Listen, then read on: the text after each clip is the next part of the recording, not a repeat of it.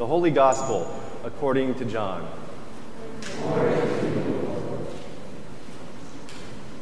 Jesus went to the other side of the Sea of Galilee, also called the Sea of Tiberias. A large crowd kept following him, because they saw the signs that he was doing for the sick. Jesus went up the mountain and sat down there with his disciples. Now the Passover, the festival of the Jews, was near. When he looked up and saw a large crowd coming toward him, Jesus said to Philip, "Where are we to buy bread for these people to eat?" He said this to test him, for he himself knew what he was going to do. Philip answered him, 6 months' wages would not buy enough bread for each of them to get a little. One of his disciples, Andrew, Simon Peter's brother, said to him, "There is a boy here who has 5 barley loaves and 2 fish. But what are they among so many people?" Jesus said, "Make the people sit down." Now there was a great deal of grass in the place, so they sat down, about 5,000 in all. Then Jesus took the loaves, and when he had given thanks, he distributed them to those who were seated. So also the fish, as much as they wanted. When they were satisfied, he told his disciples, "Gather up the fragments left over, so that nothing may be lost." So they gathered them up, and from the fragments of the 5 barley loaves left by those who had eaten, they filled 12 baskets. When the people saw the sign that he had done, they began to say, "This is indeed the prophet who is to come into the world." When Jesus realized that they were about to come and take him by force to make him king, he withdrew again to the mountain by himself. When evening came, his disciples went down to the sea, got into a boat, and started across the sea to Capernaum. It was now dark, and Jesus had not yet come to them.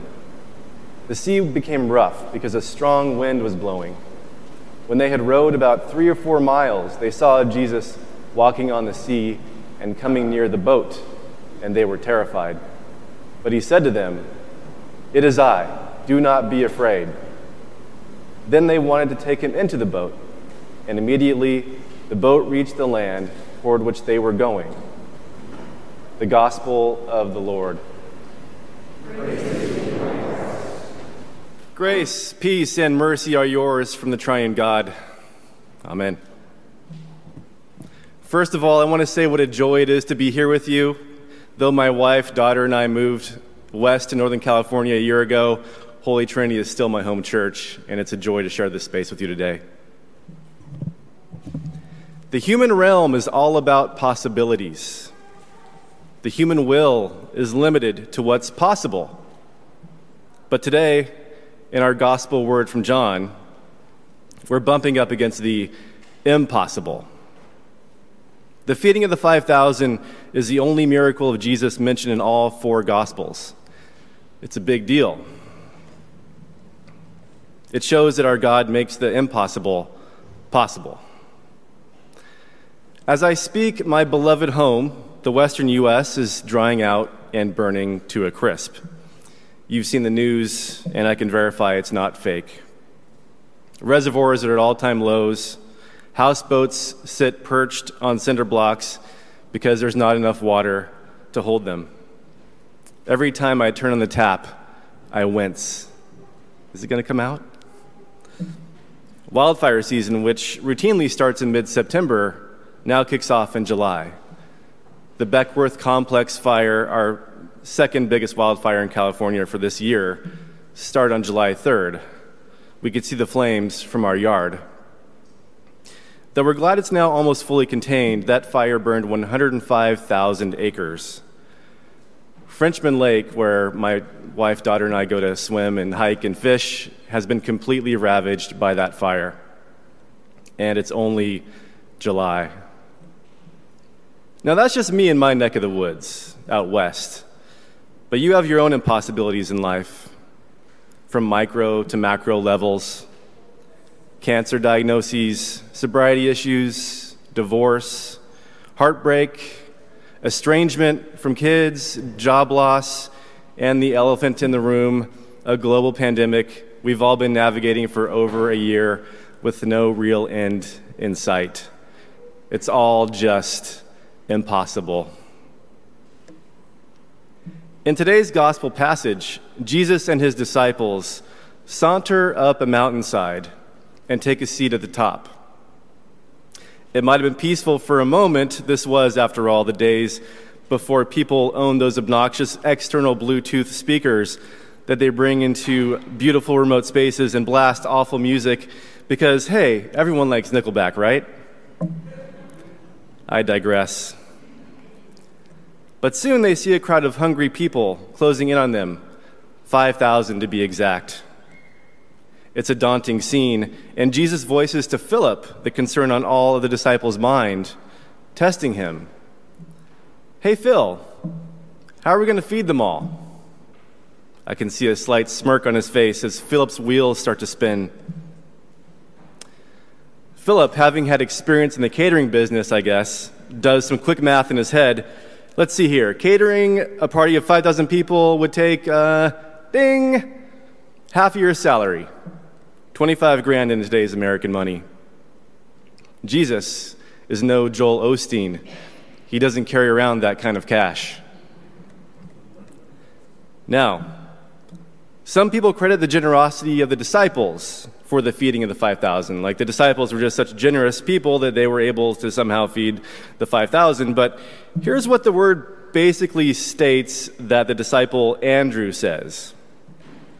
Hey, Jesus, I saw this poor kid with 5 loaves of cheap bread and some fish. I mean, we could swipe his food no problem, but it wouldn't get us very far. Very generous, Andrew. Very generous. Anyhow, I can totally relate to Philip and the disciples. I mean, if I were a Philip, I'd be saying, okay, we can't afford $25K in catering fees, so once we steal the kids' food, how can we stretch it? I mean, these people need to share. We can't tolerate greedy people. Andrew, you're working security. Keep this bread line working in tip-top shape. Got it? That's what I would do. And there I am, dealing with what I have in front of me, trying to work within the impossible. But Jesus, he doesn't do that. He doesn't tell anyone to get up and do anything. Well, except for one thing. Take a seat. In other words, do nothing. Be still and know that God is God. This is so offensive to our sensibilities. But I have to reflect, what did Lazarus do to be resurrected? Nothing. As the late and great Robert Capon wrote, making things jump out of nothing is God's favorite act. Jesus shows us that God is not in the fix-it business. God is in the resurrection business.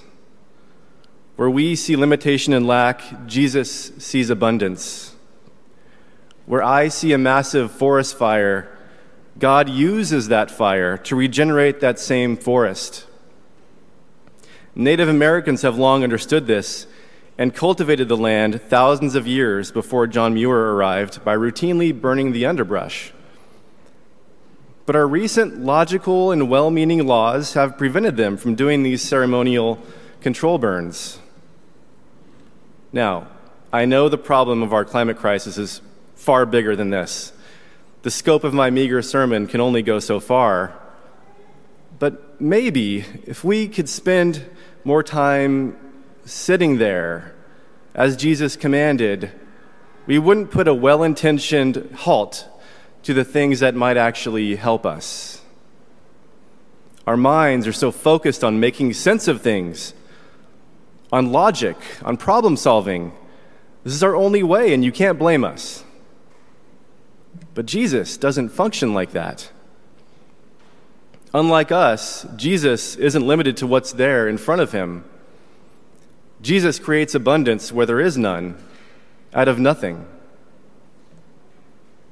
In today's gospel, Jesus doesn't snap his fingers and end world hunger. No, that's what you and I would do. Rather, he gives us a small sampling of this and satisfies just those who are gathered with leftovers afterward. And what do? We do exactly what Jesus expects us to do. We go for a power grab. We start to try to make him our king by force, the word states. We start to try to get him to be our cosmic winning lottery ticket. But Jesus will have none of it. When I look at our forests and reservoirs out west, all I see is rubble, ash, and vast, dry bathtub rings around lakes. When I see the COVID numbers, all I see is death. But the good news is, as uncomfortable as it might make us, death is the raw material of God. Into death and loss and destruction, God speaks reckless love, plentiful abundance, and new life. Yes, we will do what we can to help, conserve, and rehabilitate. We'll wear our masks, get our vaccines, and take care of the most vulnerable among us. We'll seek help when we can, and we'll offer support to those in our lives. It's what we do, and it's what is right. But in order for us to have transcendent hope in any hopeless situation, we must know that we and our planet are held in the eternal love of Christ, for he is the bread of life. May you heed the simple words of Jesus on the mountaintop that day. May the faith that Jesus works in you move you to stop on that grassy field, your belly growling, your spirits weary, and your nerves frayed by all that mounts against you, and may you take a seat. May you behold the power and the immensity of God's endlessly creative and restorative nature. For as I learned, the fire that destroys the forest is the same fire that regenerates it, clearing away the dead underbrush and waking up tiny acorns in the ground in order to make way for new life. It's not a pretty process, but it is a miraculous one. Dear friends, may we do what we can with what's in front of us in good cheer. And may we trust the work of God that breathed life into the moon and stars, who pulses the heart in your chest even while you sleep, who sent planets and galaxies spinning into motion, all out of nothing. You are fed through this love of Christ that surpasses all knowledge. Newness is coming, and God is here. Amen.